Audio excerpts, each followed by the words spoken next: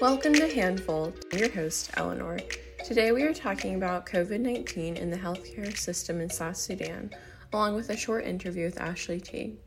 South Sudan, a country that is only 10 years old, has one of the most fragile and unstable healthcare systems that has been further damaged from the ongoing pandemic. While South Sudan has had a lower number of COVID-19 cases, the country's healthcare system has been more harmed from the international reaction of countries towards aid for stabilization and COVID-19 itself. The healthcare system in South Sudan has faced and continues to face several main issues: political conflict and social unrest, a weak economy due to low revenues from oil companies during the pandemic, a lack of international donor coordination, and severe underfunding. The pandemic added more stress to the instability of the healthcare system in South Sudan as well. Individuals can help by spreading awareness about the situation in South Sudan and similar countries, by volunteering with the UN, which may not be the best option for some, donating to organizations like Save the Children and the International Rescue Committee to help mitigate ways that people are at risk for COVID-19, and donate masks to South Africa in general. For our next way for individuals to help South Sudanese people, I invited Ashley Teague, a sophomore at UNC Chapel Hill and a logistical advisor to Spread Your Wings, an organization that works to empower women in South Sudan, particularly through education and keeping girls in school. Ashley also worked on a project this summer with the South Sudanese Minister of Federal Affairs to promote federalism in South Sudan and in their new constitution. With this, she gained a unique perspective of issues faced by South Sudanese people, including the healthcare crisis and education, as she speaks regularly with South Sudanese elected officials and citizens. So, Ashley, please tell me a little bit more about how COVID-19 impacted your involvement with South Sudan. First of all, I would just like to say thank you for having me on. Coronavirus definitely impacted my involvement in South Sudan in some unique ways. First off, because coronavirus was actually the reason that I was able to work on this project. I was supposed to be working internationally this summer, and unfortunately that internship got canceled. And so I had free time this summer. I was stuck at home, as I'm sure most people were. So I joined the South Sudan Federalism Project group, really because of coronavirus, because of my free time there. But it also definitely impacted the level of involvement that we were able to have. Unfortunately, we could not get into South Sudan because of coronavirus. It's completely understandable. But especially when it was getting to August, when some of the countries were lifting the travel restrictions, we were really hoping to get to go as a group, stay down there for a few weeks. But it was just not feasible at all. Even for people that were very connected in the government, it was hard to get people that were not South Sudanese into the country. And that's just because countries like South Sudan, countries that don't have very established healthcare systems and hospitals, they just could not afford to have people bringing in the virus, and they also couldn't afford to have those hospital beds taken up, just because there are so few of them. So they don't need people like us excavating the problems. But it also, it affected the level of involvement we had. The internet is not great. Getting on Zoom meetings, again, even with people like the vice presidents and stuff like that, it's just very, very difficult to schedule, regardless of the time difference, because it's hard for every single elected official, regardless of where you are, to have very reliable Wi-Fi like we do in the West. So it impacted it in quite a few ways. I wish that I could have gone over there. We're still thinking about this summer possibly. And of course it impacted all aid workers. You really have to think about, if it impacted me trying to work with the government doing things regarding federalism, then of course it affected the people that are there doing this essential work. There are people starving. Again, I know this is an article about the healthcare system, and so I don't need to tell you how fragile the healthcare system is and how dependent it is on the international community and aid workers and different foreign actors. And so when they shut off people like our group, it's pretty clear that they're shutting off other groups as well. And so this is bad just on so many levels, because your body is much less likely to be able to fight off coronavirus if you are starving.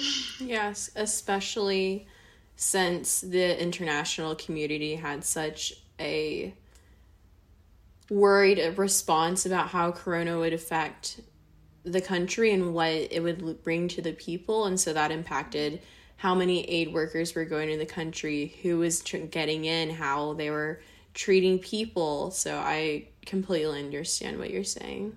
Yeah, there's also there are other factors that affect how the international community was able to go in South Sudan. An accountability factor. We just don't know what's going on. We don't know exactly what the numbers are, just because everybody has to stay out for the safety of the people. But that also means that those international actors that are helping or that would be able to better track the coronavirus are also gone. So, like, of course, testing is not going to be what it is in other countries that are more developed. Yes, especially with the refugee crisis and especially with the lack of testing from what we've gathered. And it'll be interesting.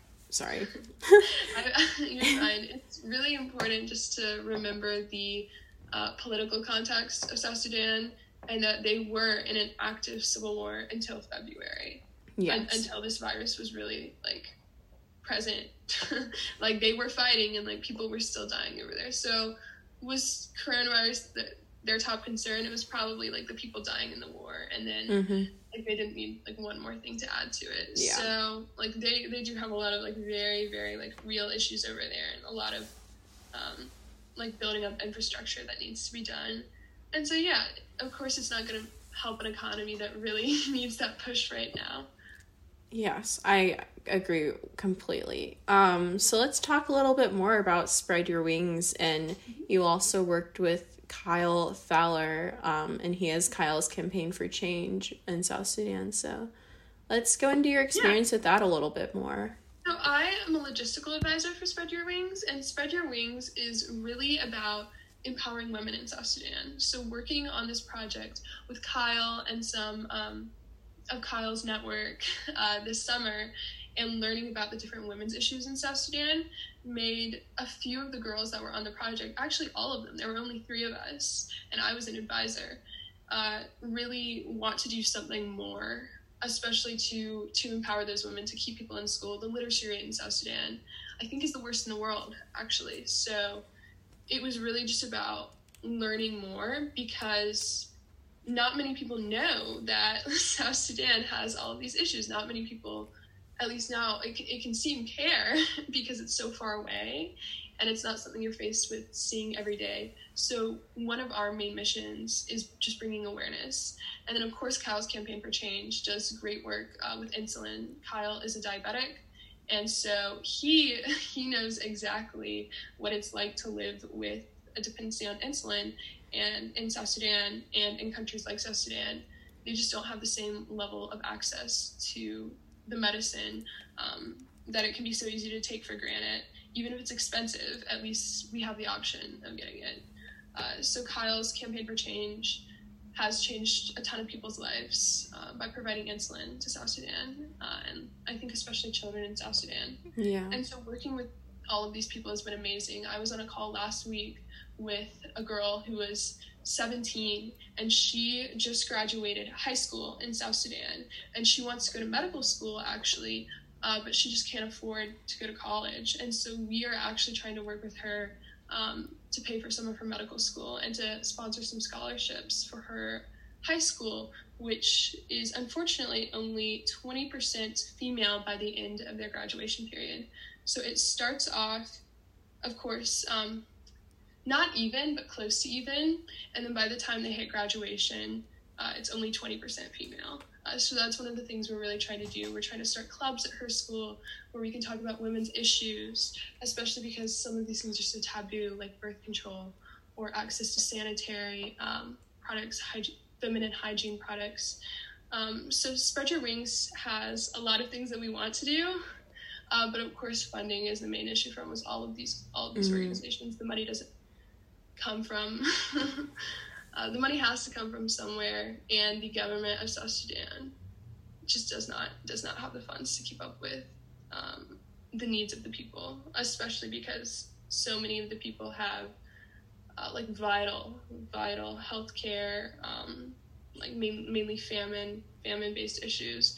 So they need aid desperately, and their government just can't afford that. Yeah, especially being at war. It's not even the thing that healthcare to go visit a doctor there, it's free, but the issue is actually paying for medication or treatment, which is what I think is great about Kyle's campaign for change, because he actually works with the treatment, and for Spread Your Wings, not necessarily helping treatment, but helping send girls to medical school, helping with feminine hygiene products. Honestly, anything can help. And so for people listening, I think that I've talked about this with Dr. Mark Thaler, and he's noted that the most helpful thing that you can do is to donate, because when you donate masks and you donate feminine hygiene products or other materials, you're not necessarily solving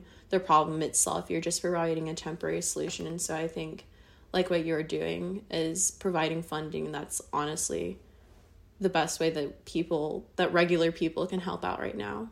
Yeah, it's very interesting to see how different topics can touch almost every aspect of someone's life, especially in South Sudan, and especially regarding healthcare. If somebody is not healthy, that's one of the first things that's going to make them unable to go to school, or unable to provide for their family, or continue a cycle of poverty.